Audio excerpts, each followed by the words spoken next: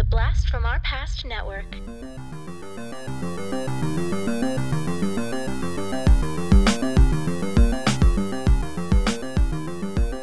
Hello and welcome to the Blast from Our Past podcast. We're the podcast that gives you full-on movie breakdowns, TV show reviews, and a whole lot more, all from the things of our nostalgic past. I'm Adam. I'm John. And in today's episode, we have got a Wayans inspired episode. We are going to be breaking down the 1988 film Earth Girls Are Easy, which Damon Wayans appeared in, and we are going to review the early 90s show In Living Color, and then do our own fan casting of the movie Earth Girls Are Easy using actors of today.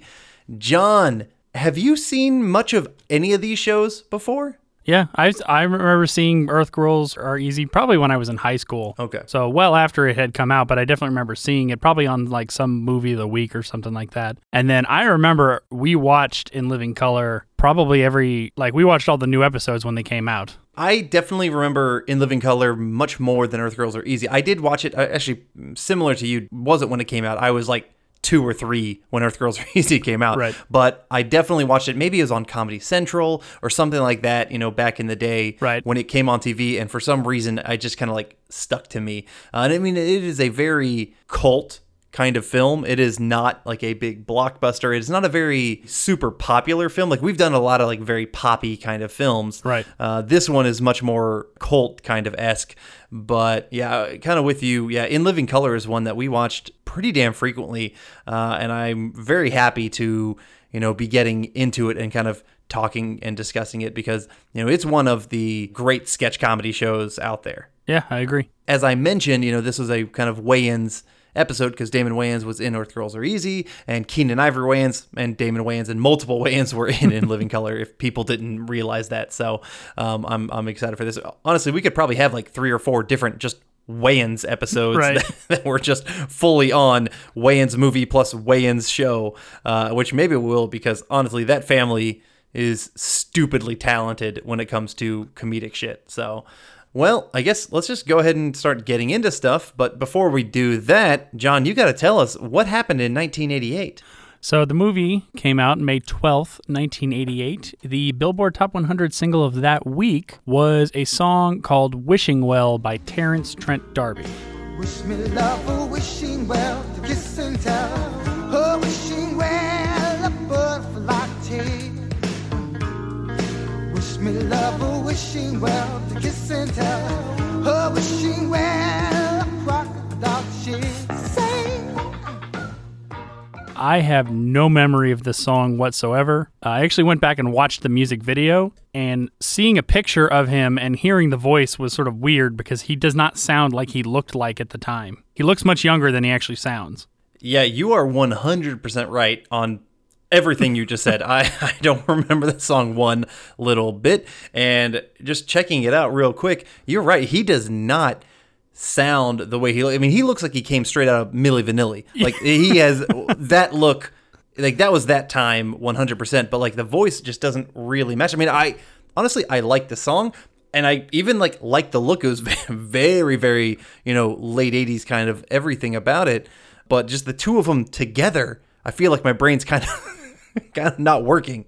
I'm stroking out a little bit on that. It's that's not what he should sound like. That's not how this song should go. Listening to him, I feel like it should be a Milli Vanilli thing or something else. But yeah, no, it's not bad. It's just, it's just blowing my mind. 1988 was also the actual first introduction of the character Jason Bourne on television. Huh. There was a made-for-TV movie in 1988 starring Richard Chamberlain that was based on the Bourne identity, actually using the same name.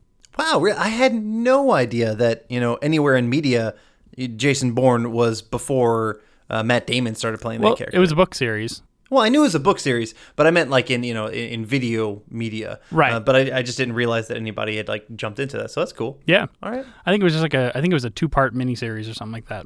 Okay. 1988, Adam, is an important time in DC Comics because it was the voted death of Jason Todd, also known as Robin, in their series The Death in the Family, which I actually recently read and really loved. Yeah. I've actually haven't read that series. I need to.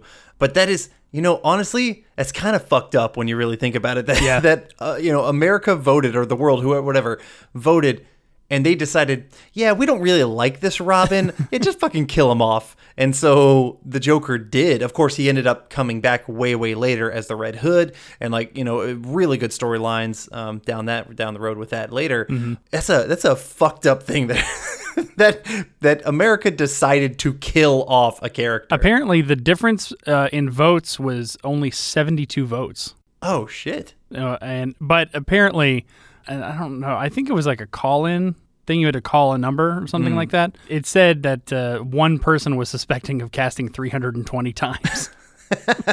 He really did not like Robin. Yeah, did not like Jason Todd's Robin. I think maybe Tim Drake was the Robin after him. It was. Yeah, okay, and Tim Drake was a fantastic Robin. Yeah. He lasted for a good while. Yeah, a little bit more, I thought, upbeat. Because Jason Todd was very brooding and, angsty.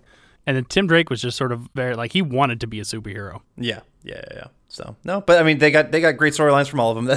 That's cool. Very cool. So, also on the TV show The Golden Girls, we watched a particular episode where, what was the mother's name? That was Estelle Getty. I don't remember her character's name, and I apologize. It wasn't Stella or anything, was it? I don't think so. Okay. Anyway, she gets married, and there's a whole bunch of Elvises in it because they get married in a chapel. One of those Elvis, in the background, if you look very closely, is Quentin Tarantino. I thought you were going to say something like Nick Cage, because I've seen him as Elvis before, and I could see that. Quentin Tarantino, that's a creepy, gangly, horror-esque Elvis. He's in the back. So I looked at the clip, and there's about 4 or 5 of them, and he's kind of in the back, but you can clearly see that it's him. Okay. So anyway, all right. Well, cool. I tried to pour a little bit more, pop culture stuff out of this one, but that was 1988. Awesome. All right. Well, that sounds like a fantastic year. And before we get going into Earth Girls Are Easy, this episode has a legitimate sponsor, not a fake sponsor like we do later in the episodes. This has a real sponsor, and the sponsor of this episode is Brian Lake. Brian Lake is a buddy of mine, and honestly, there's a little story behind this, and I'm just going to fucking talk about it. Me and a couple other buddies were all just hanging out, and we were talking about, our podcast and whatnot. And Jody Sellers, who has been a sponsor on multiple episodes with his law firm, fantastic law firm, the best law firm in all of Georgia, but he didn't give us money to say that this time. I'm just saying that to everybody. Brian Lake was with us, and he was like, wait a minute, Adam, if I just give you money, you'll say whatever the fuck I want. And I'm like, yeah, man, that's how capitalism works. So he was like, all right, here's some fucking money. I'm going to sponsor this episode. And he decided he wanted an episode to be all about masturbation, if you will. My friends, and particularly this set of my friends, we are degenerates. Yeah. What did you say? Degenerates? Yeah. We're definitely not the classiest group of guys. We are the kind of guys who it's all dick and fart jokes. Most of us played rugby together, and that's how we became friends. And rugby is not for the intelligent people. I mean, we're all intelligent, but really we're also just dumb fucks, and, and we are that kind of group of friends. And so he wants basically me to make a masturbation joke on air for this episode. And I said, you know what? Give me your money and I'll say whatever you say. So this is what I'm going to do. Hello and welcome to the Blasts from Our Past podcast. We are the podcast that gives you full-on nudity and nostalgia and everything you wanted from your masturbation days when you were younger. We are going to dive in deep and hard into everything that you loved when you were a kid. Think about those magazines you had under your mattress. Think about that scrambled porn. It's all about the nostalgia of scrambled porn when you're watching it. And that, baby, is all about our podcast, Blasts from Our Past. Did you get that, John? Blasts is in ejaculation? Yeah. So... Yeah. So when our podcast gets forced off the air, I now know who to kill. Yes. Brian Lake. That's correct. Not me for actually saying anything. It's Brian Lake. Yes, not you for accepting the money and saying you'll do it. Nope. Nope. It's him. Okay. Blame him for everything. Everything I've done bad in my life, it's Brian Lake's fault. Noted. All right. Okay, Brian, I hope you appreciated that. And if anybody else wants to give me and John money for saying dumb shit on our podcast, please do, because we're up for it. All right. Well, with that bit of business being done, let's move on to Earth Girls Are Easy. Please, God, yes.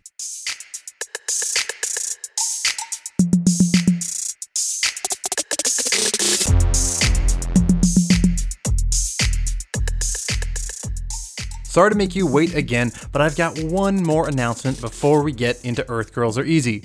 Our podcast network is growing, and we are super excited about it. The guys at Friday 5 Podcast have now joined the BFOP network. That's the Blast from Our Past network, and we're super excited about it. We are up to 4 different podcasts, all nostalgia-based, and Friday 5 is a fantastic show where they talk about all things old-school nostalgia, and we really hope you guys check them out. We hope you check out all of our BFOP network podcasts, which include this one, Cartwright, Podcasting After Dark, and now Friday 5. And while I'm dishing out announcements, I just wanted to let y'all know we have started Patreon exclusive content. I'm super excited about that. Our first content should be out already. It is a bloopers episode from our second year in production. I think it's freaking hilarious. If you listen to our first year of bloopers, it's all that and a bag of chips, but it's only exclusive to our patrons on Patreon. If you guys want access to it, please join us at the appropriate level or above, and we are going to continue giving Patreon exclusive content each month. We're going to be doing different types. This one is just a bloopers episode this time, but I think we're going to start maybe a nostalgia-based trivia podcast that is on our Patreon exclusive page, something like that. We might mix it up, but we're really excited about giving more content to the people who have helped support us so we can use those funds to help spread the word and to get more marketing for our content out there. So thank you, everybody. Just wanted you to know about that. So check out our Patreon, which is patreon.com// whichever one of the slashes it is, BlastPashCast, and take a look at the tiers. Hopefully one of them is right for you. So now, Earth Girls Are Easy. Earth Girls Are Easy from 1988. This movie was directed by Julian Temple. He's mostly known as a documentary and music video director. And I'm going to go through a couple music videos that he has directed. One that you have 100% seen, maybe a couple you've 100% seen, but some songs I would bet that you've heard of all of these songs before. So he's directed music videos for the Sex Pistols, their song God Save the Queen, for Neil Young, multiple songs, but the main ones I've seen are Hey Hey My My and Rockin' in the Free World. For the 80s swing band Stray Cats, he directed the music videos for Rock This Town and Stray Cat Strut. The Culture Club, Do You Really Want to Hurt Me? It's a pretty good music video. The music video I know for sure you've seen, Dexy's Midnight Runners, Come On Eileen. Oh, yeah. He directed their music video, as well as Tom Petty's Free Fallin' and Learnin' to Fly, and then Bryan Adams' Everything I Do It For You, as well as like tons of other music videos, but those were some of the ones that stood out to me as songs that I knew. So big time music video director, which actually kind of makes sense for this film, as there's a lot of music that's incorporated into this film.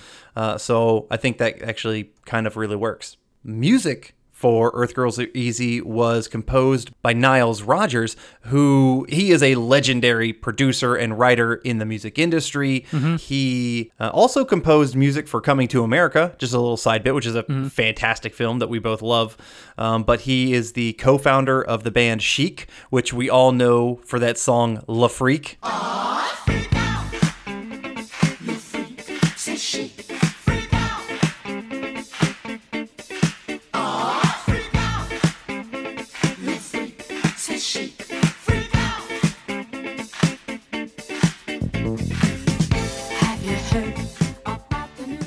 That song is just stupid and fun, and very disco. But I remember having the 45 of La Freak and listening to it pretty damn often and being very happy with it. This isn't really new information, but I always think it's a funny story when he talks about how they wrote this song. Is him and the other kind of songwriter in that band were trying to get into a club, and the club wouldn't let them in, and so they went back to their hotel room and wrote a song that went, "Aw, fuck off," and then it turned into Freak Out. That's cool. That's very cool. Niles Rodgers, This guy is fucking killer. You know, he also wrote some amazing songs. He wrote We Are Family by Sister Sledge. He wrote I'm Coming Out by Diana Ross. And also he produced the albums Let's Dance by David Bowie, Original Sin by INXS, Reflex and Notorious by Duran Duran, and Like a Virgin by Madonna. And then he later went on to work with artists like the B-52s, Jeff Beck, Mick Jagger, the Vaughn Brothers, Christina Aguilera, Lady Gaga, and Daft Punk, which that album Random Access Memories, which I think everybody knows is pretty much, that is the best album by Daft Punk. It ended up winning like 3 Grammys. That guy, talk about versatility. I just mentioned like tons of different artists in totally different types of music. Niles Rodgers, who's in the Rock and Roll Hall of Fame, who's won multiple Grammys himself. This guy knows music. Yeah. So I think that's pretty damn cool. Yep. And also, the plot of this film was based on the song Earth Girls Are Easy from Julie Brown's 1984 mini album Goddess in Progress. I was nude sunbathing on my patio when he was checking me out from his UFO. Guess he couldn't take it 'cause he lost his cool. Crash landed in my swimming pool. Ooh, neat. So he beams over to me, starts licking his lips, stroking his antenna and wiggling his hips. I know Albert Einstein, but I'm not that dumb. I know lots no matter what planet it's from. He said, Earth girls are easy. Earth girls know how to please me. Earth girls are easy. That song does show up, but I believe it's not her version. It's a different version that is sung in this movie. But Julie Brown does appear in the song in this movie as well. So, but yeah, that's cool. So an entire movie based off of this one song. So She also has a writing credit on this movie. yeah, I assume that's probably because it was based off of the music video or the song. Okay. Basically kind of like, like a Story by or whatever. based off of. Yeah, if you get like a based off of, you typically do get a writing credit. So that's why I think she got that credit. Okay. So, all right, this movie stars Gina Davis as Valerie, Jeff Goldblum as Mac, Jim Carrey as Whiplock, Damon Wayans as Zebo, Julie Brown as Candy Pink, and Michael McKean as Woody, who is our pool boy. Yeah. I like Michael McKean. He's not a really big part, but he's fantastic. Yeah. I just love him in general. Also, like, this movie is like 4 years after Spinal Tap, and part of me is like, Michael McKean, what are you doing in this movie? Like, I feel like you're bigger than this movie, but granted, maybe he's not bigger than this movie. Spinal Tap really probably didn't become a huge hit until much later in like, VHS and DVD release, where people like watched it more and more and realized how fucking genius it is. So Right. I like seeing Michael McKean in everything. Yeah. So to get the film going, we start off in space. We see a little ship. We kind of have like, cheap, very B movie animation going on with the space in the spaceship. Fine. For me, it fits with the style of the film, so it doesn't bother me. We see a blue furry alien asleep.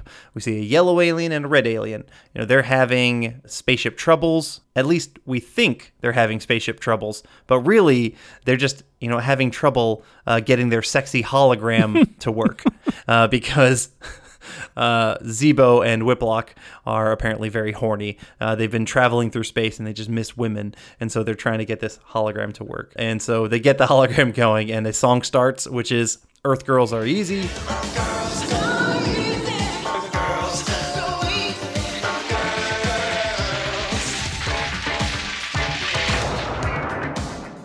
And we see the animated title card, which I like. The animated title card, it's good. It fits really well with the B movie, cult movie type of film that this is. And then after that, we move into a Los Angeles suburban neighborhood, which is up in the valley, which is exactly where I lived for many, many years, or like 5-6 years.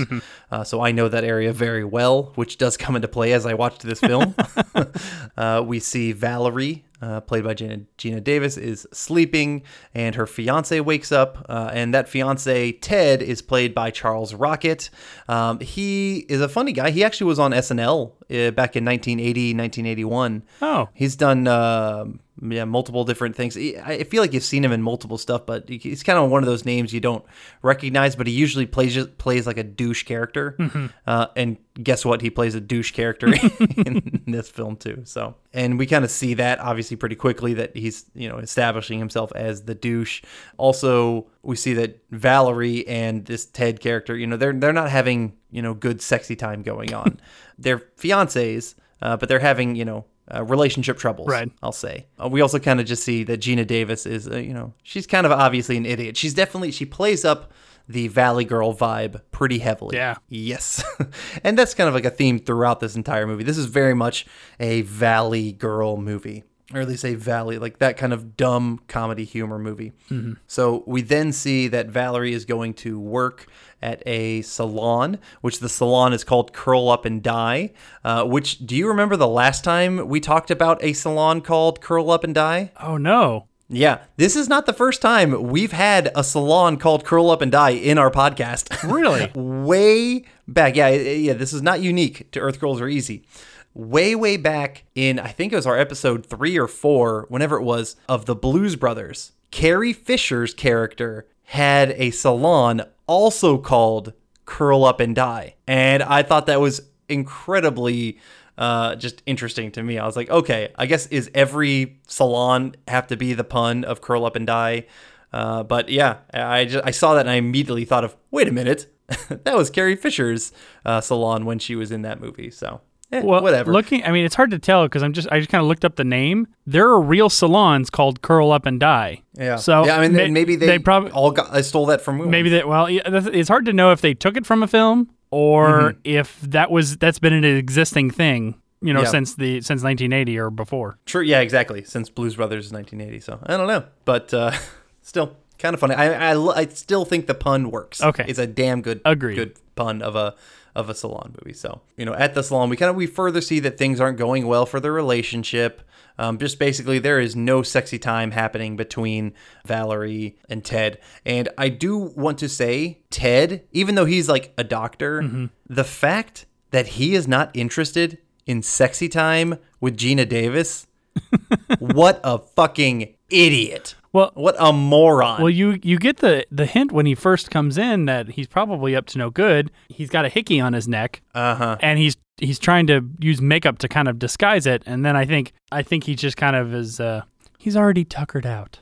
I guess so, but I just want to say Gina Davis is absolutely smoking. She looks awfully stunning in this movie. I won't disagree with that. Yeah. I mean, I remember, I think this was the same year as Beetlejuice as well, but in Beetlejuice, she was covered by that hideous dress. Right. It was a god-awful dress. She could be a model, like a 100%. If she didn't want to go into acting, she could have been like a supermodel. She has that body. She has that look. She has that height. She is absolutely stunning. To think that, your fiance is Gina Davis and you are looking elsewhere, I want to punch him right in the gonads. Fuck that guy. Anyway, that's what I was thinking. But all right. So they're having relationship troubles. Then, because of all that, we meet Julie Brown at the salon, whose character is Candy Pink, and she wants to give Valerie a makeover to kind of spice things up in the bedroom, and we get a whole little makeover song going on at the salon. It's time to face the music. It's time to make you see the root of all your problems is that you don't look like me. Now this is gonna hurt you, but I just gotta say you're not lost going nowhere 'cause you look like Doris Day. Who's the one they can't resist? A brand new girl. Who's on the most wanted list? A brand new girl. Honey, if you fix an eyes, guaranteed he'll get a rise. Believe that you can be a brand new.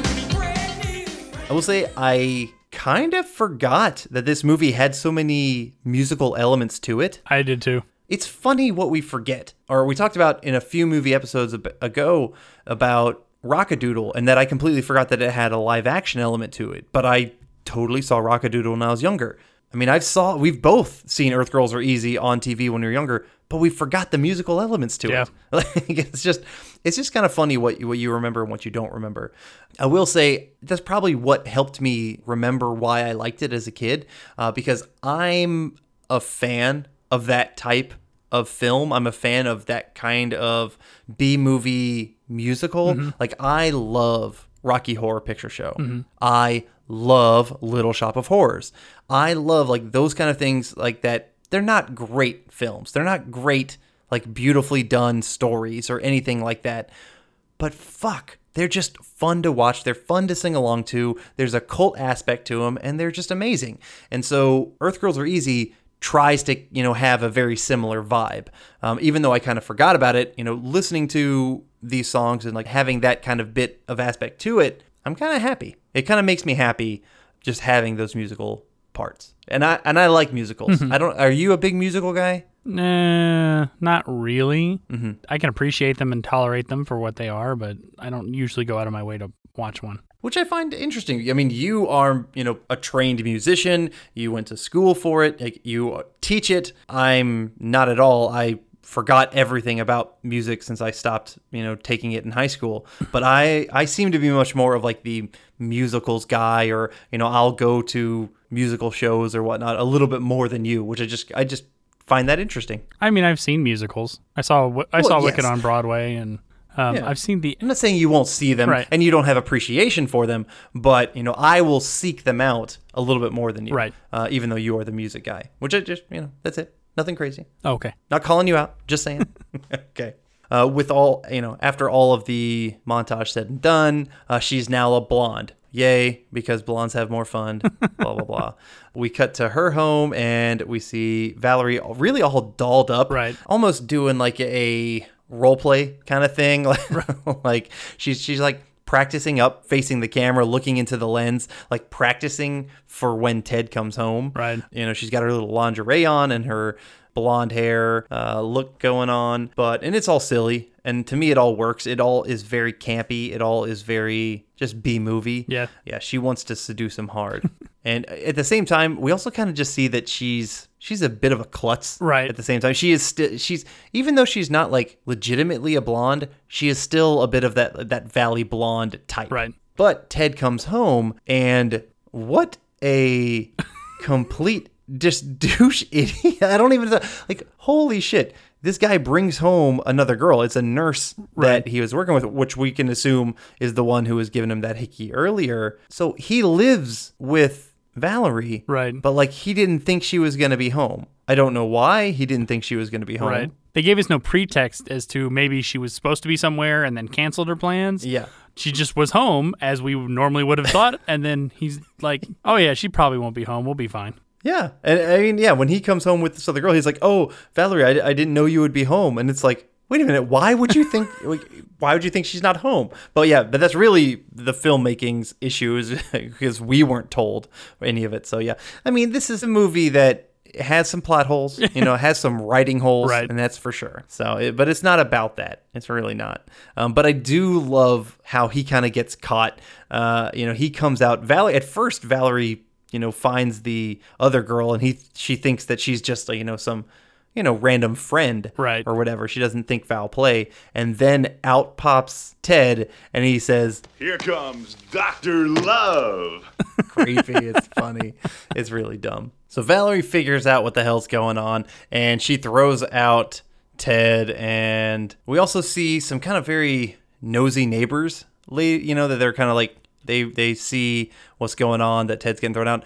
My only issue with the nosy neighbors, that they kind of make it a big deal that we notice, that they notice right, what's going on here. They also end up noticing the aliens and whatnot, especially this one with kind of like a beehive hairdo. My only semi-issue, there's nothing plot-wise happens with those nosy neighbors. Nothing resolves there. Exactly. Like, they don't call the cops, or they really don't move the plot forward one bit. So, like, honestly, them being introduced as characters doesn't mean shit. Like, that's just kind of like lame writing or lame filmmaking, in my opinion. Mm-hmm. So, because everything that's shown should move something forward. Right. Honestly. Otherwise, just don't show it, because that's not necessary. But whatever. Okay. Maybe that's the editor in me as well. Like, just fucking cut it if it's not needed. Right. But so, in her sadness, Valerie has her own solo song that goes on. You're a liar, and it took me forever to figure that out. You could switch on a still be tender, but I know now what you're all about. And it's okay. It's all about their relationship. And she kind of like ends up trashing the house, like burning his shit and throwing his shit away. We then cut to the space aliens who, again, very horny.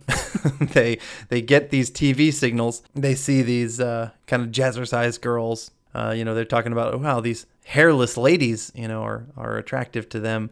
And they use their telescopes and they end up seeing Valerie sunbathing out by her pool in a battle to get a hold of the telescope. Whiplock and Zebo crash into different things in the spaceship, and the spaceship starts malfunctioning, and they head towards Earth. It also ends up waking up their captain, Mac, and the ship lands directly in Valerie's pool. How convenient. And, she kind of thinks it's a dream, so she starts swimming towards the ship, rams head first into it to save her. Mac grabs her and pulls her into the ship. She eventually wakes up and kind of freaking out, like, oh my God, there's aliens here and whatnot. Oh, like things weren't bad enough. Now I've been abducted by a UFO. Now, you guys, you're just gonna do some little experiments on me and then, let me go like in the National Enquirer. Right? Right? And, it's just kind of a funny back and forth. They're being kind of creepy, repeating whatever she says. It's just kind of like, a generic person meets aliens, back and forth. They end up kind of all introducing themselves. She ends up still being a little bit freaked out, and she kind of pulls this random lever, which releases all this water, which kind of further fucks up their ship. So they can't fix it right away. So they end up all leaving the ship. They go into the house, and they're all just kind of like looking through her stuff, doing some silly alien shit. It's very much fish out of water type of things, right? Where they're also pulling fish out of water and eating the fish and shit like that.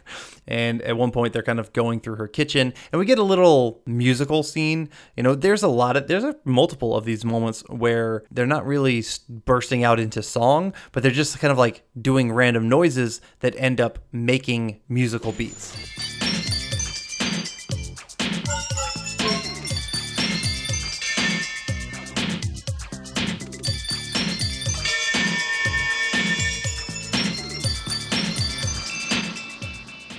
And I kind of like it, personally. We see Woody, who is the pool guy, played by Mike McKeon.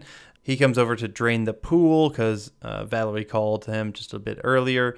We also see that the aliens are watching TV, and we kind of just assume that they're learning the English language and just kind of like learning about culture very quickly through the TV. Ted ends up calling, and Valerie realizes that, she needs to make these guys look normal because Ted is going to come over.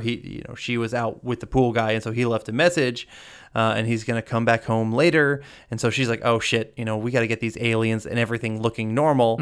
And so she ends up taking them to the salon, and she ends up showing them to Candy. But one thing that bothered me as an editor slash as an editor, you also realize continuity mistakes in movies. Because, you want to try and keep continuity going. Up until this point, Gina Davis, she had just been in the pool the scene before. She swam in there. She had very long, straight hair because she was in the pool. She takes the aliens to the salon. When she's at the salon, she has a perfectly permed haircut.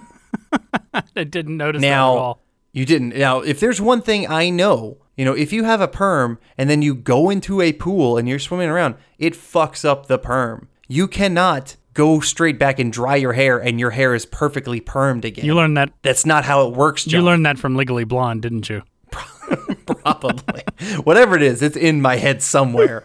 She goes back and so that means Valerie stopped by a different salon, not the one that she worked at, got her hair re-permed in the same day just so she could take the aliens over to the other salon to get them looking more human, which I just thought was really fucking weird. Didn't make sense. Okay. Now, obviously, that did not bother you as much as it bothered me. Yes, agreed. Okay, fine. At the salon, Candy does her magic very quickly, and we see that the aliens have become a lot more human-looking. They're no longer kind of covered in hair and different colors.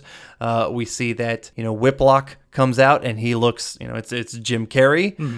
We see Zebo comes out, that's Damon Wayans, and then Mac comes out looking, it kind of reminded me of The Fly very much, and it probably meant to be, but like Jeff Goldblum comes out and like it's just obviously the way he's shot, we're all meant to think that Goldblum is just this fucking golden god of Hollywood, that he's like the best looking dude that ever has been or ever will be. I was thinking about this. I mean, I forgot that in his heyday, Goldblum was not a bad-looking guy. I mean, he was. Oh no, he's. Like it reminded me of a Marvel movie because all of a sudden, here comes a shirtless dude with just ripped muscles. Yeah, I mean, he's not like super ripped. He doesn't have like a six-pack or anything, but he's got good definition.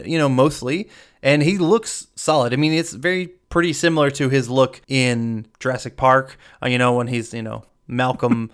Ian Malcolm's like laying on the bed across, with his shirt undone. And you're just like, wait a minute, you shouldn't be looking this good, but you are. But yeah, it's a very similar thing. And he was definitely a sex symbol in the 80s and early 90s. So I get it. And you know what? I think he's pretty sexy. They're all looking very good. Candy Pink, she wants to go out and party. Instead of doing other normal stuff that they should, she suggests that they go out and party. And so they do. It's like, oh, okay. What do you do when 3 aliens crash into your pool? You take them to a club. Yes, you do. We get that funny line from Candy where she says, You guys are so lucky you crashed in the valley. I mean, it's the baddest place on earth. What I find funny is that they're kind of driving around, and I know Los Angeles. You know Los Angeles. You've been there multiple times. Mm-hmm. I lived there for multiple years. She talks about them landing in the valley. All the places that like they're seen going and driving by aren't in the valley. Johnny's Coffee Shop, which is off Wilshire Boulevard, which is nowhere near the valley. It's much more south. Like that's K-Town and everywhere down on the regular Hollywood area. They end up going to the nightclub. And did you realize what the nightclub building was that they were at? No. That was the Griffith Park Observatory. Oh. I know you've been there before. Yeah, I'm pretty sure I went there with you and your kids. It's a legitimate observatory. Right. There's a lot of good smart science stuff, but like they turned the outside of it into like a bullshit nightclub, which I just thought was hilarious because the observatory is nothing like a nightclub. It's a fucking museum and science center. But I have to say I just thought that building must make bank off the amount of times people use that in movies. Oh yeah. Oh, they use it all. I've seen it in Transformers. I've seen it in there was a James Dean movie they used it. Like it's been in a lot of films. I see it all the time. Yeah, and then this time it's a nightclub. So. Good for it. We get into the nightclub, and there's a song playing in the nightclub, which is just awful.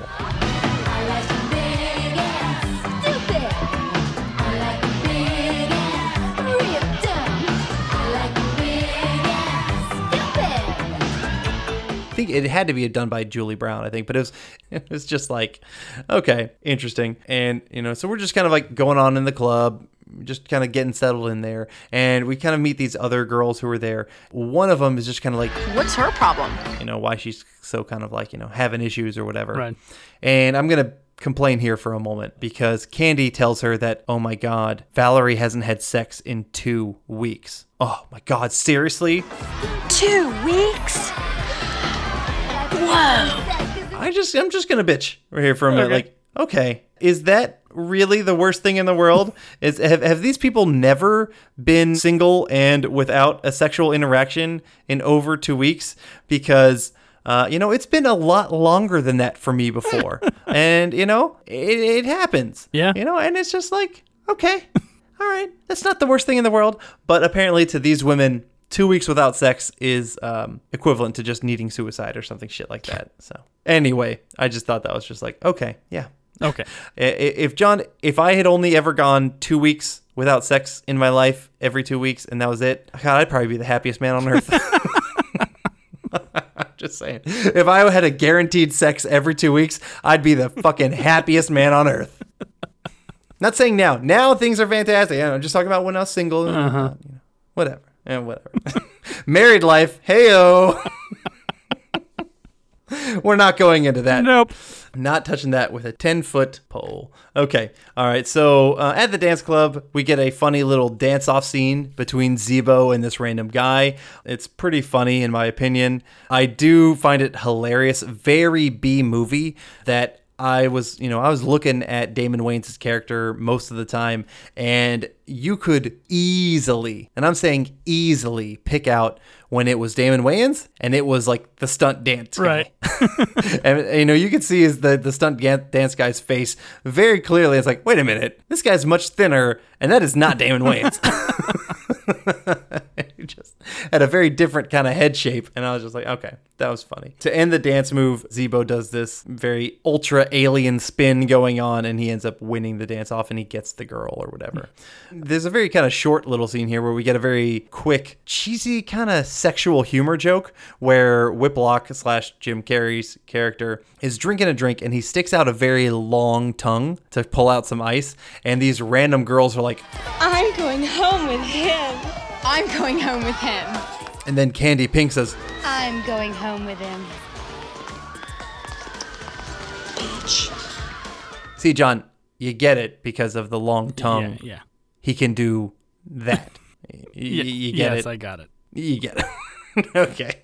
Anyway, not too subtle, but I thought still funny. We see also in this scene at the club that there's sexual tension between Mac and Valerie. They end up almost kissing, but they all end up having to go, and so Mac pulls everybody from the club before things get a little too sexual. Mm-hmm. Whiplock and Zebo are getting very hyped up into all these females. I do love that their ears are just like flapping like crazy. That's obviously something that happens, in their species. I thought it was a cute little thing. Ted ends up going back to his house. Valerie ends up going there with the guys. Just good interaction between all of them. Ted ends up calling the police at one point.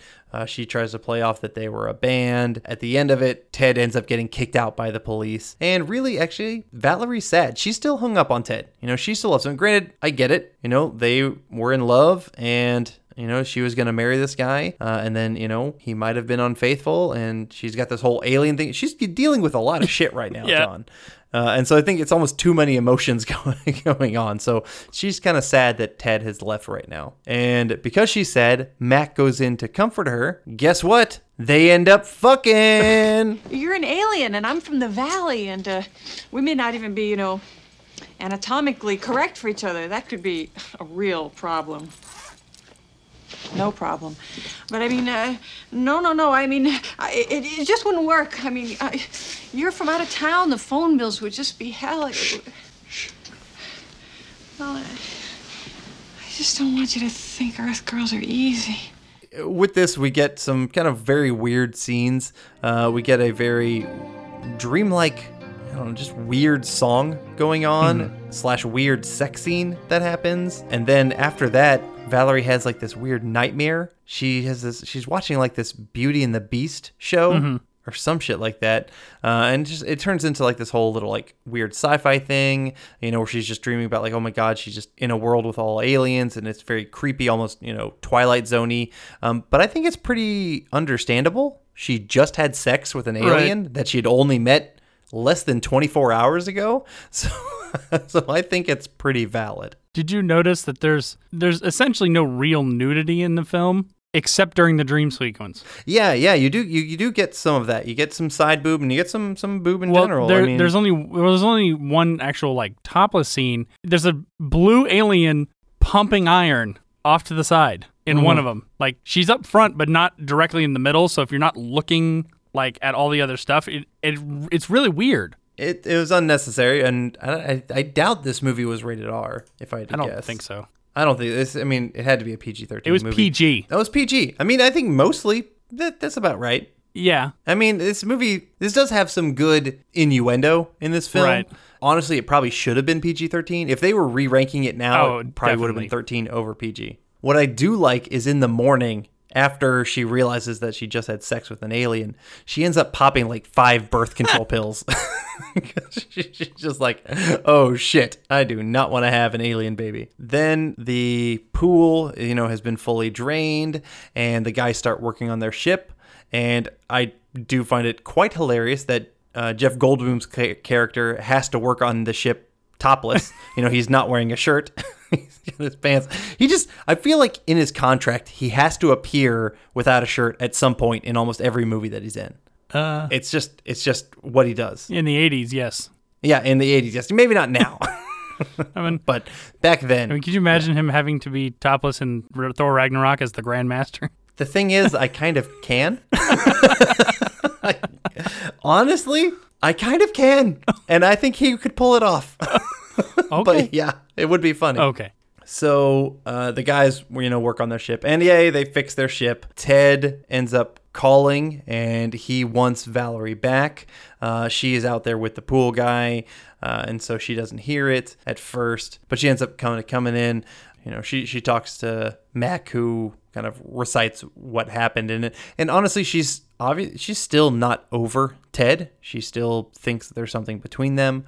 Woody ends up chatting with Zebo and Whiplock, and he's like, fuck it, let's go heading to the beach. And so he takes them to Zuma Beach. So he's going from the valley to Malibu, which honestly is probably one of the quicker beaches to go to if you're up from the valley.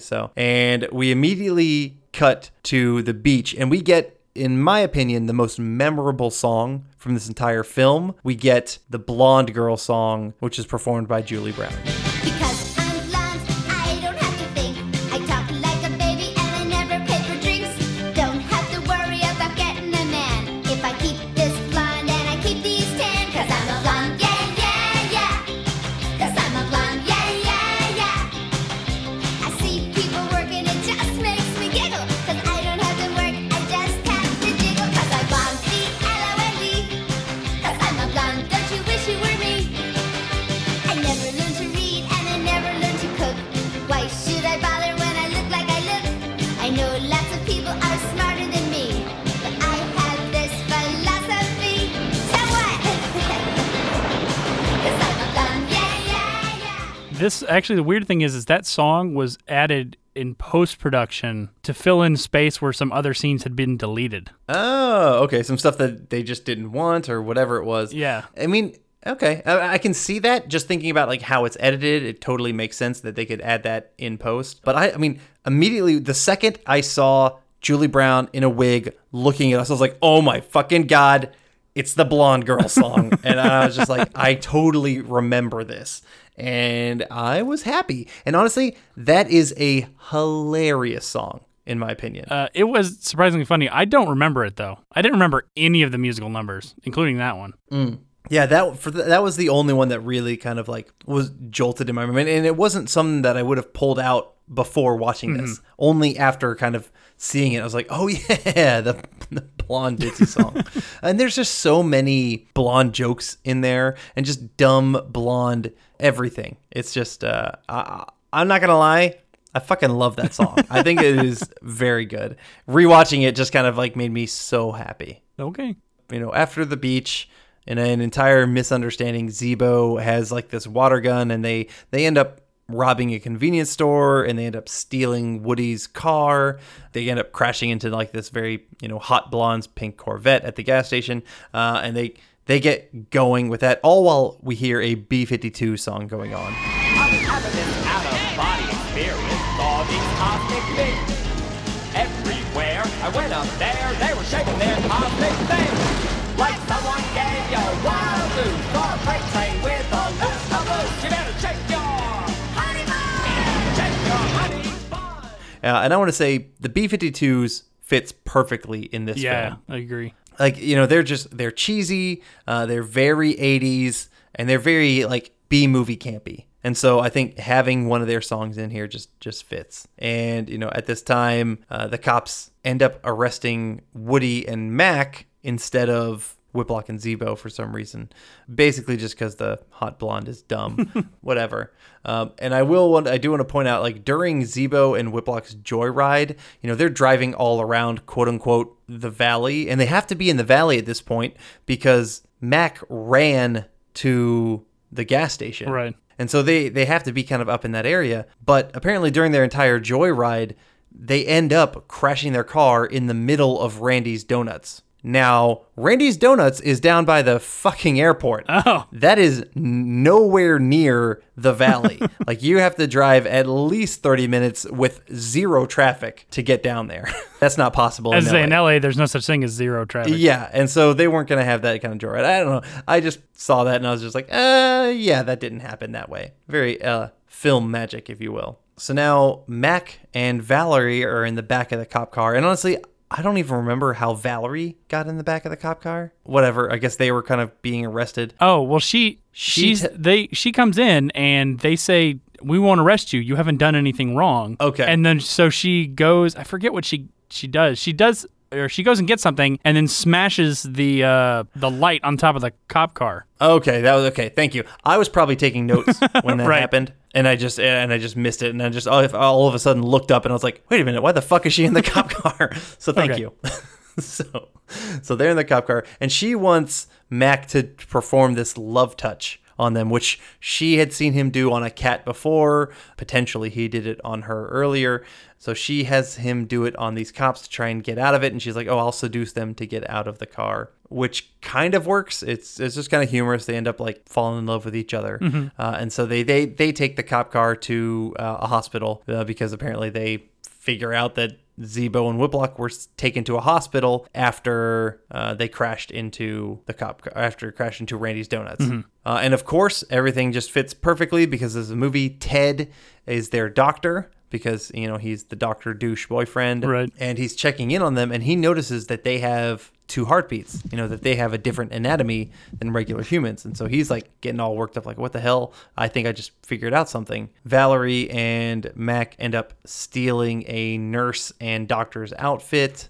Funny enough, it's the same nurse that Dr. Ted had brought to her house before. Right. And they end up tricking Ted, you know, making him think that he's all crazy. And we get a good little like musical set of sounds while they do this.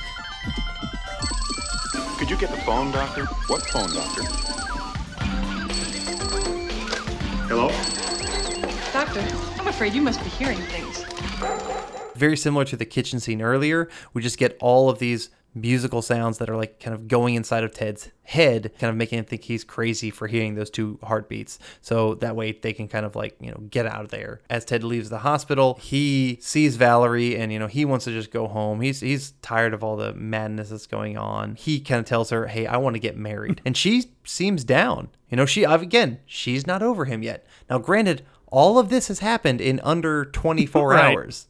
So those feelings don't go away just that quickly. So I kind of understand, I guess, you know, why she still has those feelings. All while the aliens are hiding in the back of her car while they're driving back home. The problem here, Ted obviously shows off that he's still a fucking douche because he calls another doctor, a female doctor, to cover his shift. And it's apparently a different doctor that he had kind of already been messing around with. Yep. And he says, Barbara, look, just because I'm getting married doesn't mean we can't date, all right? and she's like, "God damn it, Ted, you fucking douche. I hate you." The aliens are about to leave, and, you know, Valerie says her goodbyes. Ted ends up seeing them, and he's freaking out, and they start fighting. And then Mac uses his love touch again, and so Valerie and Ted start, you know, kind of going at it, and so that way they can hide away and leave. But, John, this love touch, it didn't work. Valerie snaps out of it. Yeah. She realizes that she is not in love with Ted. She turns to Mac and says, I love you. Take me with you. "I've known you for less than 24 hours and you're an alien species.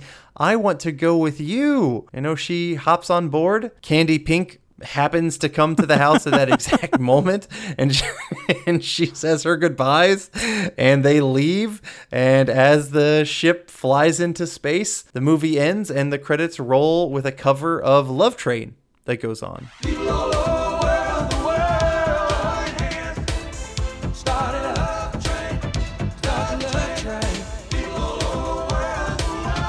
And that's the end of our movie. I'd love to hear your thoughts. But, you know, we've both seen this movie before. Yeah. But it's been a long time.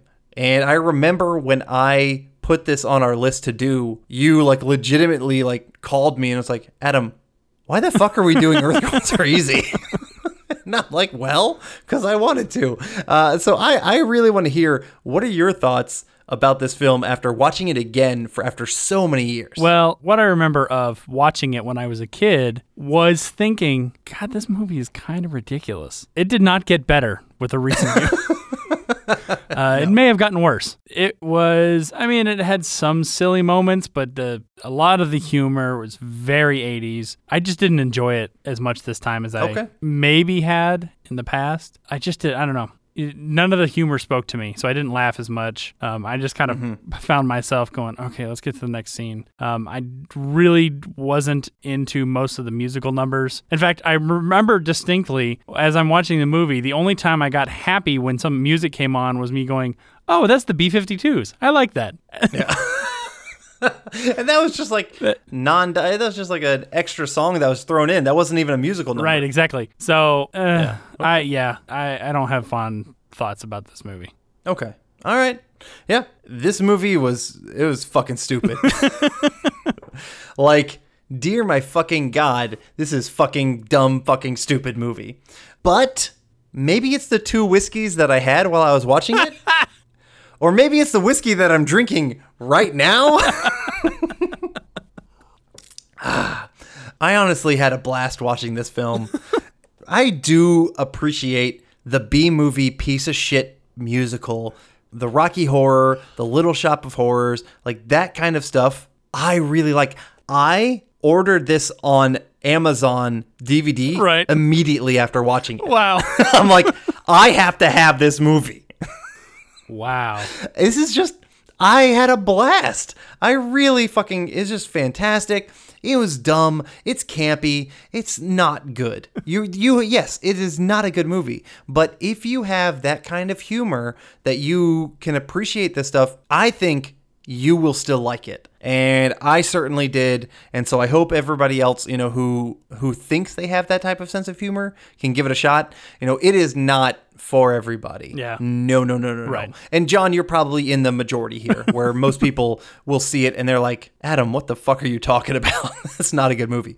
But, I'm also the kind of guy, I went and I've seen the movie The Room, which is a, god-awful film. I've seen that almost 20 times. Wow. In the theater, where I just go and I say the lines and I I do stupid shit like that because I love that kind of campiness. I love that kind of cult dumb shit.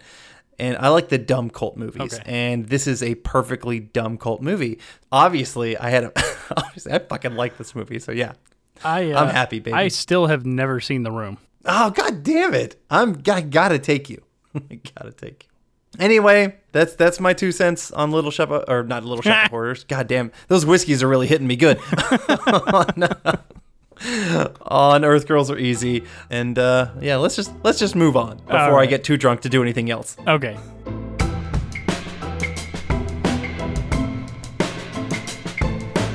All right, now we are talking In Living Color.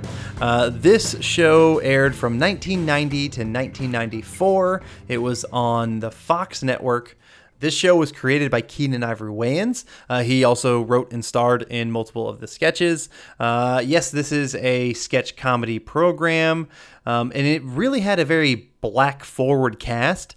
It was the majority of a black cast, and it only had a few white actors in it, or characters in it.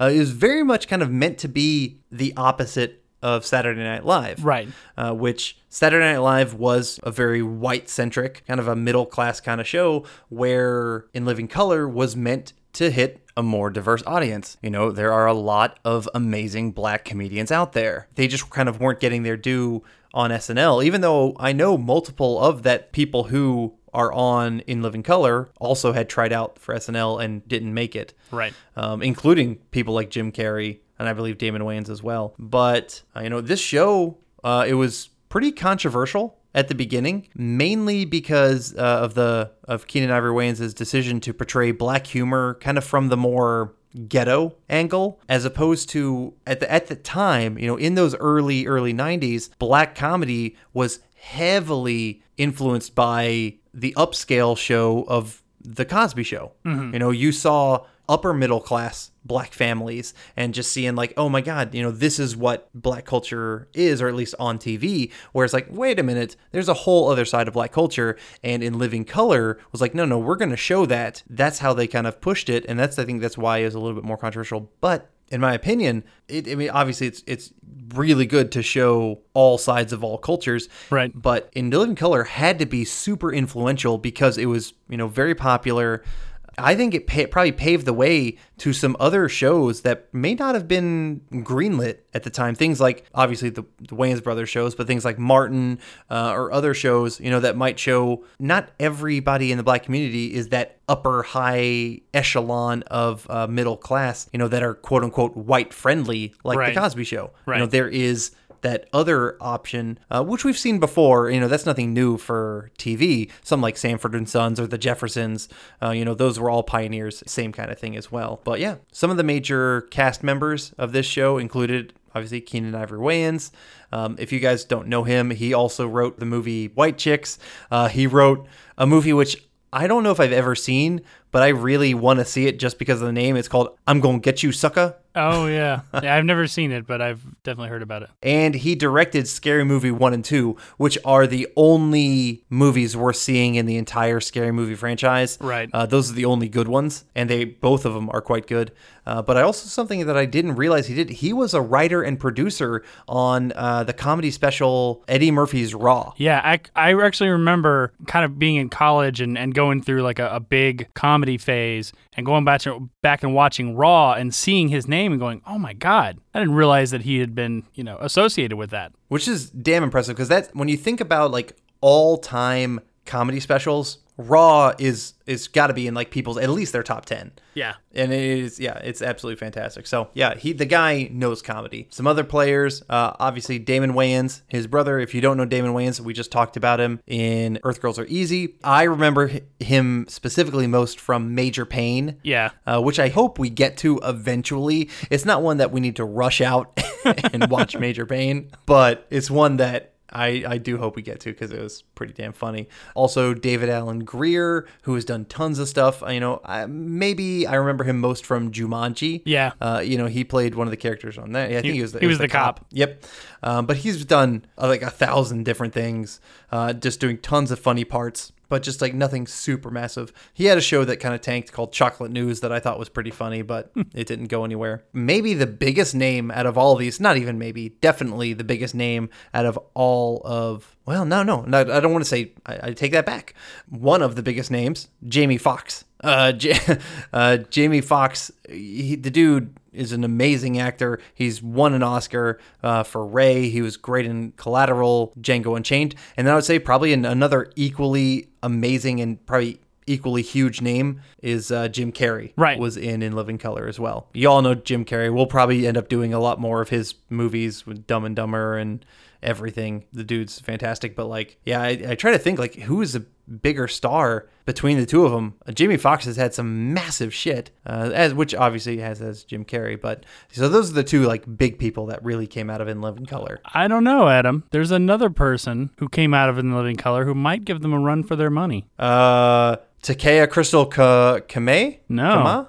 Jennifer Lopez. Oh, yeah. Fair enough. One of the original Fly Girls. Exactly. She was not a comedian on the show, right. Not one of the cast members, but she was a fly girl, which one thing that was fantastic about this show was that unlike, it had a very similar style to SNL, but they did a couple things different. I think they really took musical guests to another level. And then they also had a dance team. Mm-hmm. And their dance team was very famously called the Fly Girls. Right. And there were a couple famous people that came from it. But yeah, Jennifer Lopez was a huge name. And she was, she became maybe the biggest name in Hollywood for a very brief period. Right. And is still an important name in music. Yeah, very true. Yeah, she was at one point like, yeah, one of the biggest names in music and one of the biggest names in Hollywood or in acting at the same time. Right. Funny enough, or I don't know if you knew this, but the choreography of the Fly Girls, at least for maybe the first season or early on, was actually done by Rosie Perez. Really? Yeah, another actress. I thought you were going to say someone else. So an actress that you know, but she was a Yeah. dancer as well. You've seen her dance on multiple films, some Spike Lee films, and etc. But yeah, so she was part of that Fly Girl team doing their choreography. So some other part of the cast was Takea Crystal Kima. Apologies for not pronouncing that probably at all correct. She's done some things, but she's probably best known for a show that Bill Cosby did again in like the late 90s. It was just called Cosby, but it was actually pretty popular. It ran for like 95 episodes or maybe more. I can't remember. And then it also starred Kelly Cofield, who's done Small Things, not much that I remember. And then multiple other people, like, you know, or at least I should say multiple other Wayans, including Kim Wayans, Sean Wayans, and Marlon Wayans, who we saw Sean and Marlon on the Wayans Brothers, which is another show that I definitely watched. Maybe not, you know, as it came out, but I watched it on UPN in syndication pretty frequently. I thought it was hilarious. Right. But there was one other of the main cast members I want to talk about, which is Tommy Davidson. And he was on this show for I think, the entire run. And he's done tons of small parts, but, you know, he's a funny guy. Have I ever told you my Tommy Davidson story? No. Okay, so while I was, living in Los Angeles area, me and my buddy Flippo were going to Fatburger to eat some food, which Fatburger is a fantastic burger chain. They have them, you know, multiple places across the U.S. And in my opinion, you know, when it comes to mostly fast food, I call them mostly fast food because they're not drive-through. There's not very many, if any, drive-through Fatburgers, but they are fairly quick burger chain. I always liked Fatburger better than In-N-Out.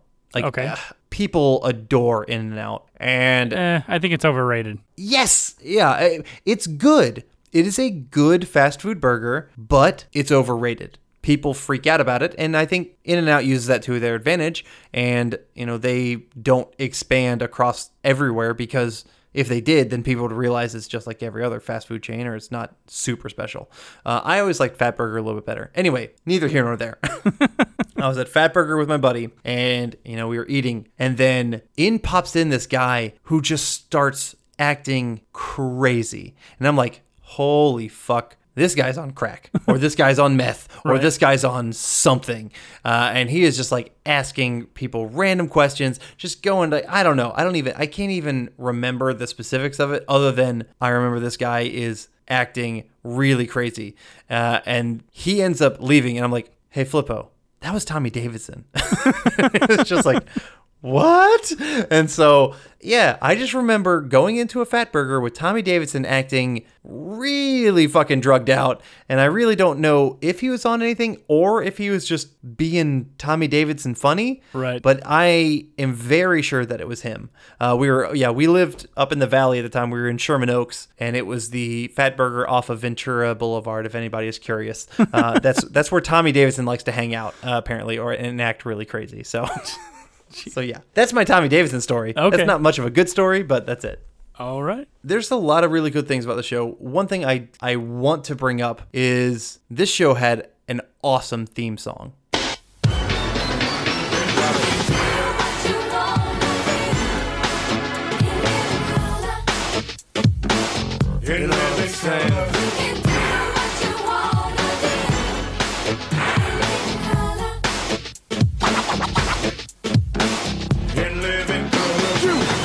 The moon float like a balloon. You see, it's never too late and it's never too soon. Take it from me, it's I to be.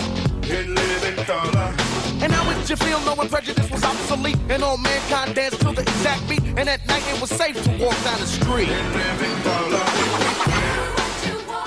It was hip. It was fun. You know, like the Saturday Night Live one was okay, and you have to compare this one to Saturday Night Live. I just feel like, you know, they're contemporaries. You know, this one wanted a bit of that market share of sketch comedy, but like the In Living Color one, that is one that I cannot say. Every time, even like just talking about it right now, I can't say In Living Color without going, In Living Color. Right. The theme song is awesome. Yeah. I want to bring up a few of the amazing different, like, you know, reoccurring sketches or just other sketches that were on this show. The one that they just had tons of, which was Wanda, the super ugly lady. Right.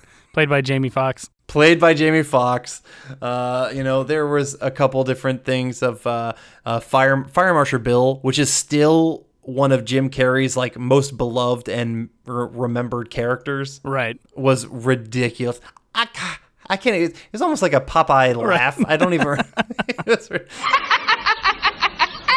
It was awesome. Right. Maybe my favorite character in all of In Living Color was Homie the Clown, played by Damon Wayans. I fucking love Homie the Clown. You know, Homie don't play that. I don't think so. Homie don't play that. Yes, Homie don't play that. And he would smack, the children in the head with his shoe or whatever it was. It was awesome. I cannot remember the name of the sketch, but they had the two of them would kind of dress up as overtly gay characters and do movie reviews. And I cannot remember what that was called, but that one made me laugh every single time. So that was a fantastic. It was called Men on Film Men on whatever they're talking about. And it was with Blaine and Antoine, which was Damon and David Alan Grier. Hated it. Oh, it was so good. And I feel like that phrase, hated it still, just, like some of those sketches just have long past lived in Living Color, and for good reason. Right. There were some other really, really good sketches. There was the Homeboy Shopping Network, which was like kind of like two ghetto guys like trying to sell shit out of like this rental van or whatever shit that was stolen. Jim Carrey did a fantastic Vanilla Ice parody. I'm white and I'm capitalizing on a trend that's currently rising. Mix it with Curly and Larry and Moe. Hey yo! When's it gonna stop? Maybe never. I become richer with every endeavor. I'm living large and my bank is stupid because I just listen to real rap and stupid.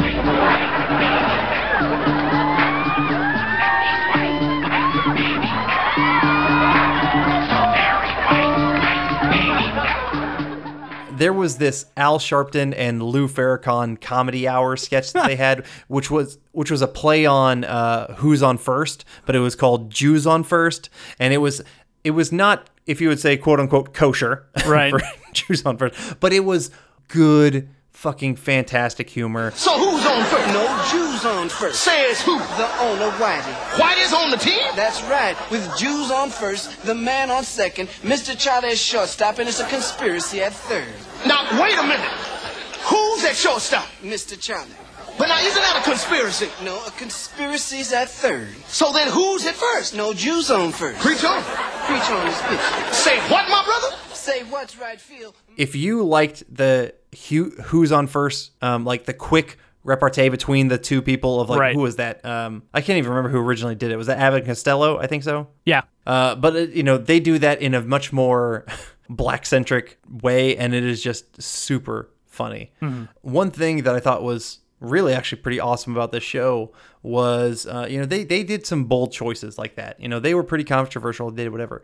One thing that they did that a lot of people may not realize was this show did a live special episode that was a counter program for the Super Bowl halftime show. Oh. Back in, I think it was 1992. They were like, you know what? The halftime show doesn't get great ratings. Let's try and steal some of that, because obviously Fox was trying to like get some of that, some of those ratings during the Super Bowl, which dominate ratings. But at that time, they really hadn't done huge acts. Now, I believe it was 1991 or 1990 where they brought on New Kids on the Block. Mm-hmm. But actually, that New Kids on the Block halftime show wasn't shown until after the football happened. Oh. Because of, I think it was coverage for Desert Storm or some shit like that. And so it wasn't shown live. And so like that following year, In Living Color was like, you know what, let's do a live program. And so they did a Men on Film, but it was called Men on Football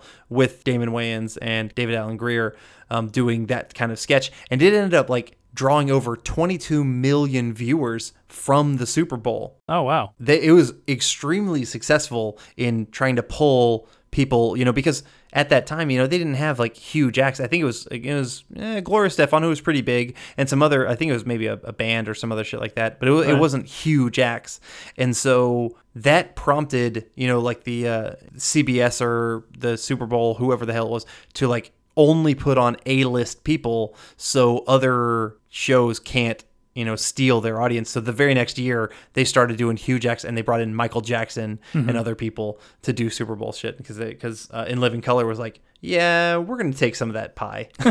I get that. I think I remember that Michael Jackson performance, actually. Yeah, no, it was a pretty famous. Because I think I remember him. He came out and he literally stood there for what felt like minutes, and didn't move. Yeah. I think I remember that too. In rewatching In Living Color, it's a sketch comedy show. Right. You know, it's not like certain episodes or there's no storyline to talk about. Right. What did you rewatch in preparation for this? I watched a couple of full episodes and then just ended up finding like a best of stuff that I watched that for a little bit. I mean, because, you know, like SNL, you can take out the skits and stuff that you like. Largely, I didn't find them as funny. Okay. Some of the humor, some of the ones that were best of, I still found funny. Yeah. In one episode, I think it was from season 1, Jim Carrey plays this karate instructor and tells a woman to come after him with a knife and he's going to block it, and she ends up stabbing him like 2 or 3 times. That's good. So, one that was kind of funny. One of them was sort of doing an impression of Tracy Chapman. Remember the folk artist Tracy Chapman? Yeah. She had that song Fast Car. Yeah. And so basically they were just doing that, but she was just singing whatever she saw outside of her apartment window. Okay. Which was kind of dumb at first, and then it got funnier as it went along. Mm-hmm. And I watched a few of the Wanda skits and Fire Marshal Bill and all that stuff, and it definitely like some of that old 80s and early 90s humor doesn't necessarily hold up anymore, but I still enjoyed the process of going back to watch it, and I definitely laughed a fair number of times. And the show was too important to not give it its due for what it was. I remember like just falling over laughing at all of this stuff when I was a kid. So it was the humor for its time, and it worked perfectly. To me, I wouldn't go back and watch like full episodes anymore. Maybe just pick out the skits I want to see, but that's about it. Yeah, no, I would definitely agree with you there, but also partly because I didn't end up watching full episodes. I just went straight to YouTube and did best of In Living Color skits, and I watched those, and honestly, I had a very good time, and I think that is probably how people should approach this show. Mm-hmm. It is not a show that fits probably culturally anymore, right? With a lot of the jokes they do, but I don't care. I still find it funny. Yeah. I did, especially, and partly probably because I watched only the best of, and I watched the best shit.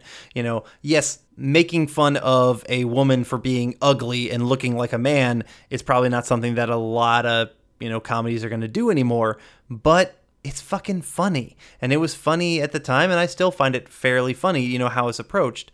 But I'm of the comical mind that ties in very much with South Park. Mm-hmm. And if we ever end up doing South Park, we probably shouldn't, because I would just end up talking for fucking 3 hours about it.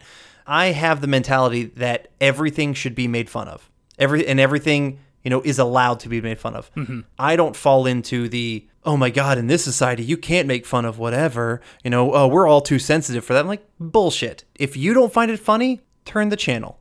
Just change the channel, and that's that. No big deal. We're all a little too goddamn sensitive. Right. And I think in this sensitive time, it's the perfect moment to go back and rewatch In Living Color and realize that, you know what? Good comedy is still fucking good comedy. Just shut up and watch In Living Color, goddammit. So, anyway, it was a fantastic show, and as you put it, very important. It was good to have different representation in sketch comedy, which you weren't getting at the time. Go to YouTube, watch all those funny ass skits, the top tier skits, and there's so many I think culturally important sketches that people forget about, like The Men on Film, like Fire Marshal Bill, like Homie the Clown, who's goddamn hilarious, like Wanda, whatever. They really did do something for comedy that I think people forget about. So I think it's worth checking it out. It's a fantastic show. Very well put.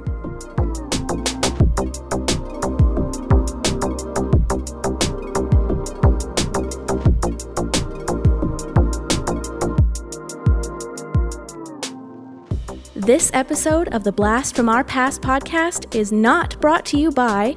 You've got the longest hair ever! Totally hot, totally cool, totally hair Barbie! Comb it out, gel it, scrunch it, now you're set.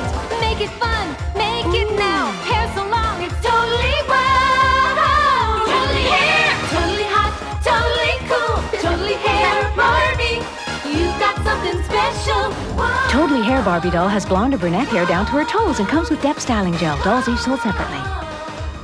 All right, now we're going to do the casting portion of the show. As we mentioned at the top, we are going to be recasting Earth Girls Are Easy using actors of today. We're going to be doing just kind of a small assortment of characters, just more or less the main ones. We're going to be doing Whiplock, Zebo, Mac, Valerie, Ted, and Candy Pink just for fun. I don't know about you, Adam. I had a little bit of a hard time with this one. Yeah.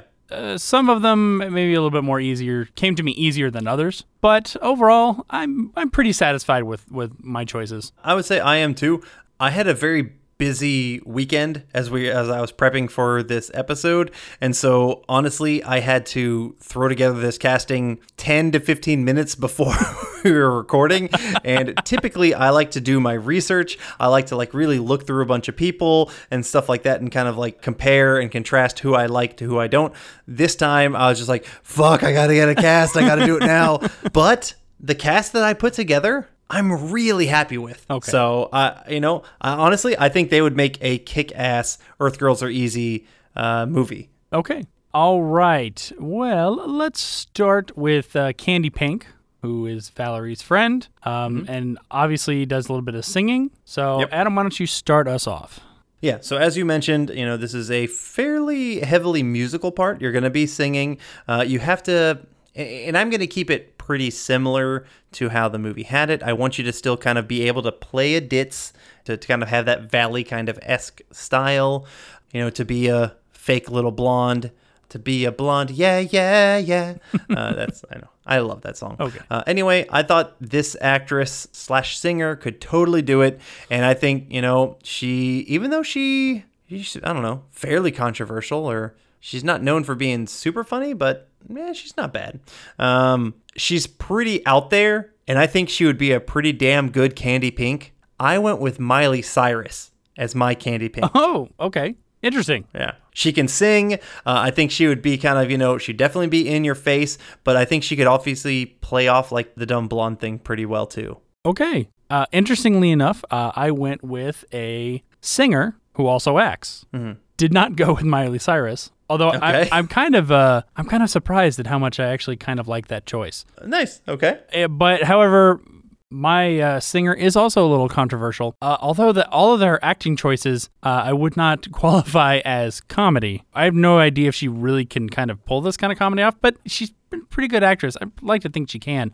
I actually went with Lady Gaga. She made my short list as well. Okay. I had it down between Lady Gaga and Miley Cyrus, and I ended up with Miley Cyrus. But yeah, I think Lady Gaga's a good choice too. Yeah, I like them both. Okay. She can act, obviously, but she can very, very well sing.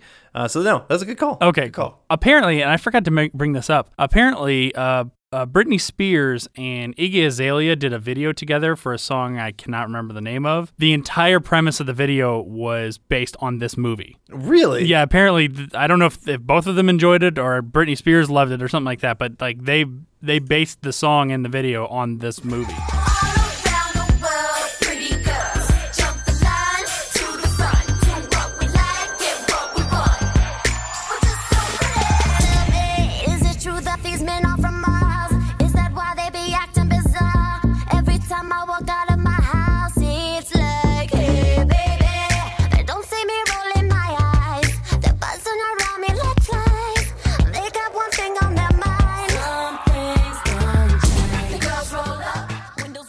More influential than we thought, I guess. Yeah, that's awesome. All right, so let's move on to Ted, Dr. Love himself.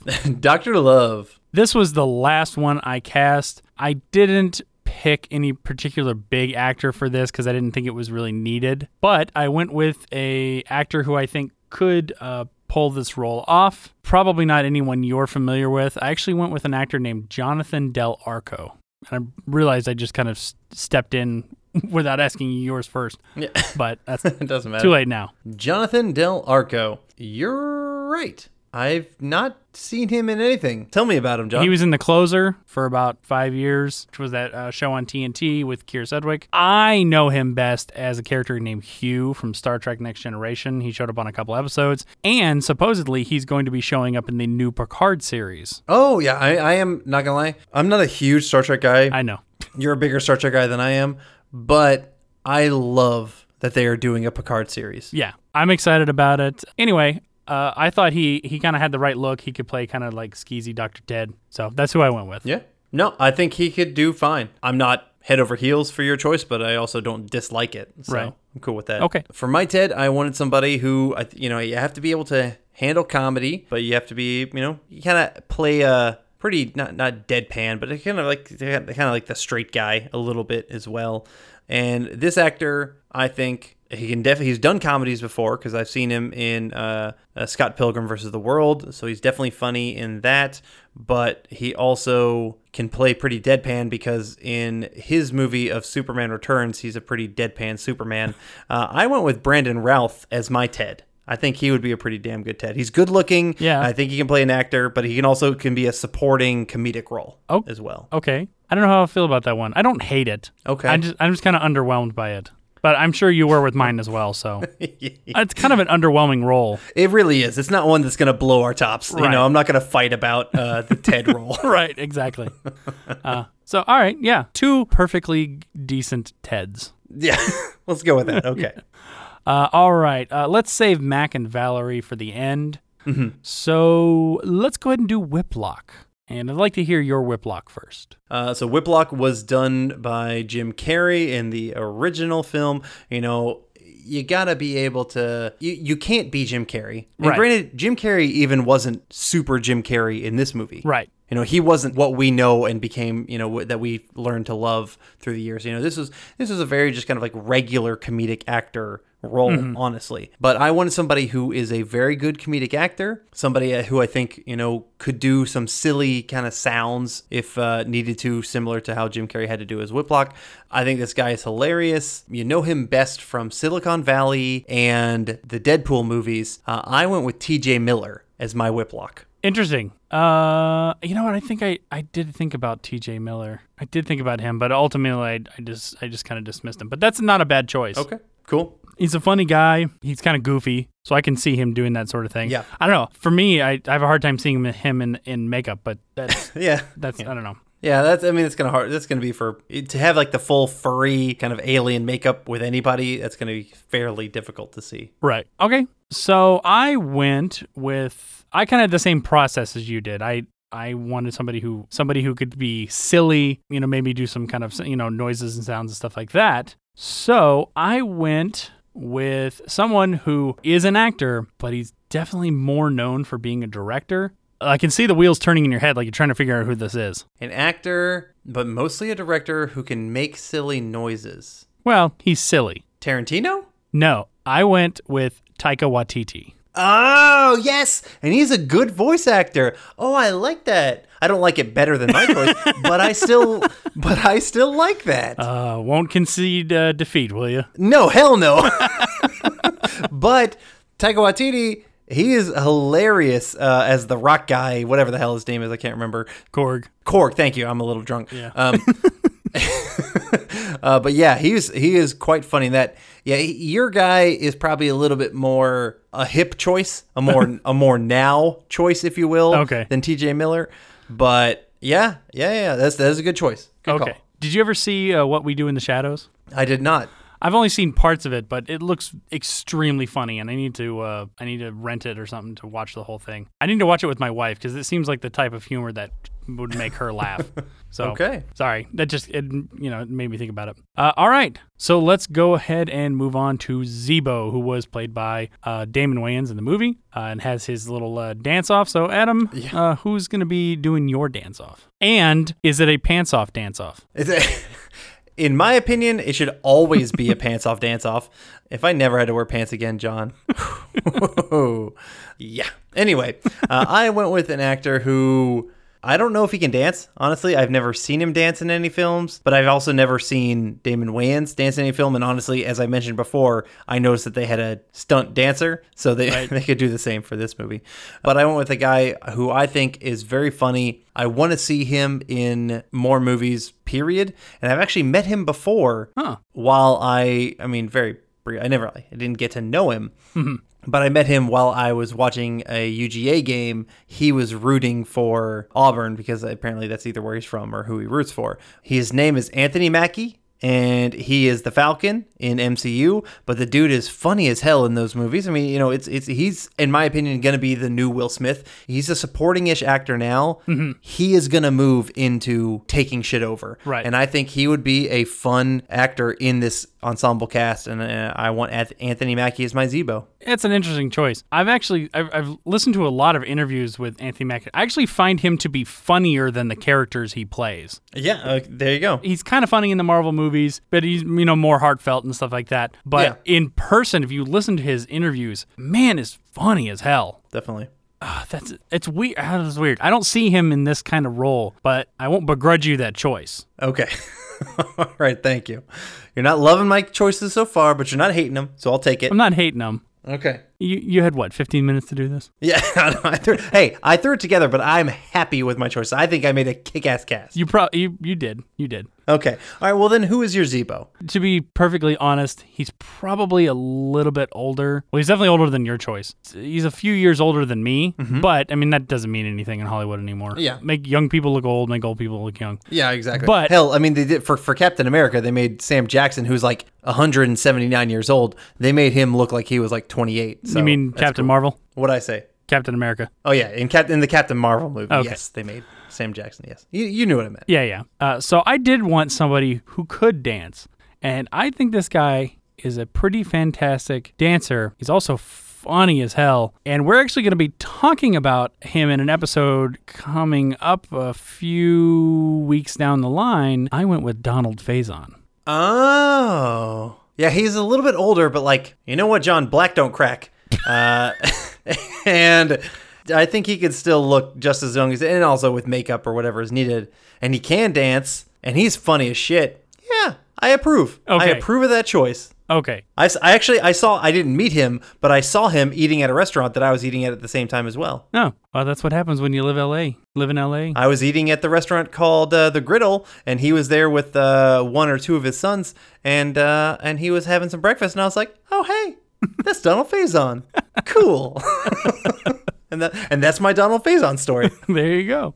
Okay. All right. So now we're kind of into our main two, Mac and Valerie. Which would you rather do first? Would you rather do Mac first or Valerie first? Let's do Mac. We've done the last couple aliens. Let's keep on the alien train, and then we'll finish with Valerie, who is really the star of the movie. Right. That's fair. All right. So who is your Mac? All right. So my Mac, you got to go with, in my opinion, someone who looks good. Mm-hmm. You gotta equal that Goldblum perfection. And I tried to run through a couple different people, but ultimately, and maybe it's the problem because he works very well with Anthony Mackie, but also, he looks very good, and he has been in some comedies before. Actually, he's also was in the comedy Scott Pilgrim versus the World with Brandon Routh, quote unquote, who is my Ted.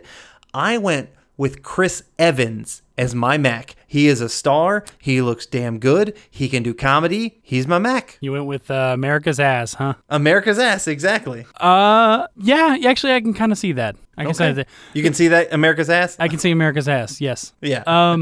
I want to like it. I'm still not sure. I don't know. Maybe I'm just kind of in a weird mood today. I'm not. It's hard to say. Come on, John. I'm not trying like my to cast. I'm not trying to be combative about it. I don't know. I'm having a hard time like seeing even my cast because I just picture the original, so I'm having a hard time with that. Yeah. All right. So interestingly enough, I actually went with a co-star of Chris Evans. Okay. And the reason I say it like that is because you don't actually see him in the movies. You only hear his voice as Rocket. I went with Bradley Cooper. Oh, okay. No, that's a good choice too. He's very Goldblum-esque.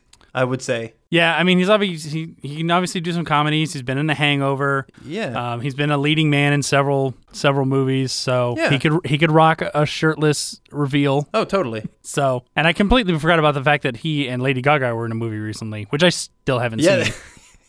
Yes, they were. No, fair enough. So they have a chemistry too, even though, no, I'm cool with that. I think Bradley Cooper is a good choice. Okay. I don't like it more than mine, but I did think it's a good call. All right. Well, let's see if I can wow you with my Valerie. Probably not, but we'll see. Yeah, probably not. How about I'll go ahead and jump in with my Valerie then. Okay. This was the first person I cast, and I don't know why this person came to mind. She just did. She popped into my head as, she could play a Valley ditzy girl. I don't know what this is about her as a person, but definitely her as an actor. She can do a lot of things. She's been in comedies. She's been in serious roles. I may have cast her once before, but I don't care because I think she works really well with this. I went with Elizabeth Banks. Ah, okay. Interesting. Who also worked with Donald Faison on Scrubs. Yes. Yeah, you're interweaving everybody here there, John. Interesting. Okay. I wasn't expecting Elizabeth Banks. Okay. Who were you expecting? And I don't think I like that casting. Okay, fine. Whatever. I don't know. She's fine. She's fine as an actress, and she's funny enough. But I don't know. I don't want Elizabeth Banks to lead a character anymore. To lead a movie anymore. I don't know. Anymore? Well, I mean, no, I don't think she ever has. I don't know. What do you have against her? No, I don't dislike Elizabeth Banks. I just don't know if she's not top shelf. All right, she's mid shelf and she's good. And I'm just like, when it comes to comedic and strong actresses, she's mid shelf. She's good. She's not top shelf like my Valerie. My Valerie is top shelf. All right. And I'm speaking in alcohol euphemisms because I'm a little drunk, as I mentioned. All right, I had some whiskey. I'm feeling good. My actress is top shelf because I think she is probably one of the best actresses today.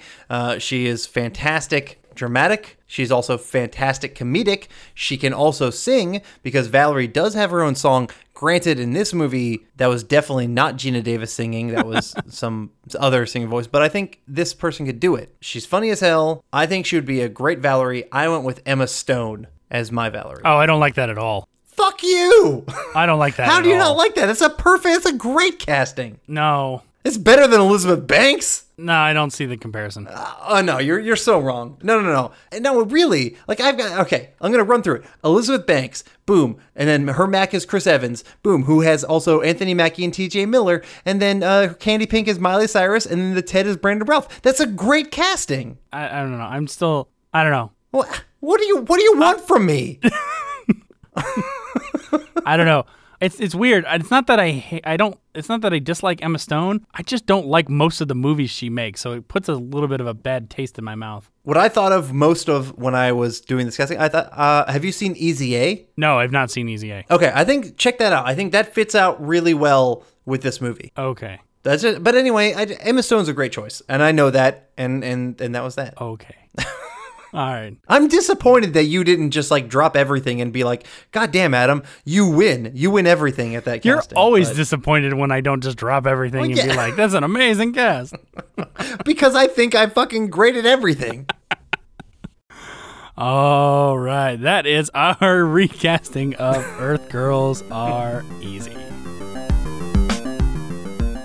Please join us next time for another Top 10 episode. We stay on the sketch comedy train and do our Top 10 SNL cast members before the year 2000. If you have any suggestions for movies or TV shows from your childhood, you can reach us at blastfromourpast@gmail.com. Or you can find us on Facebook, Twitter, or Instagram at @blastpastcast. So until next time, I'm John. And I'm Adam. And thanks for joining us. See you next time.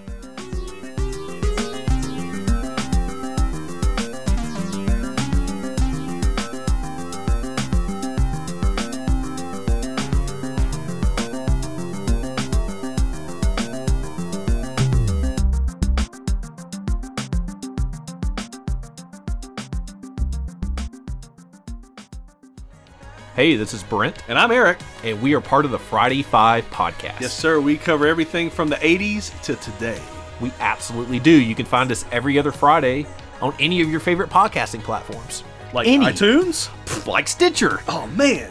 Maybe a little Spotify. Hey, and also check us out on Instagram.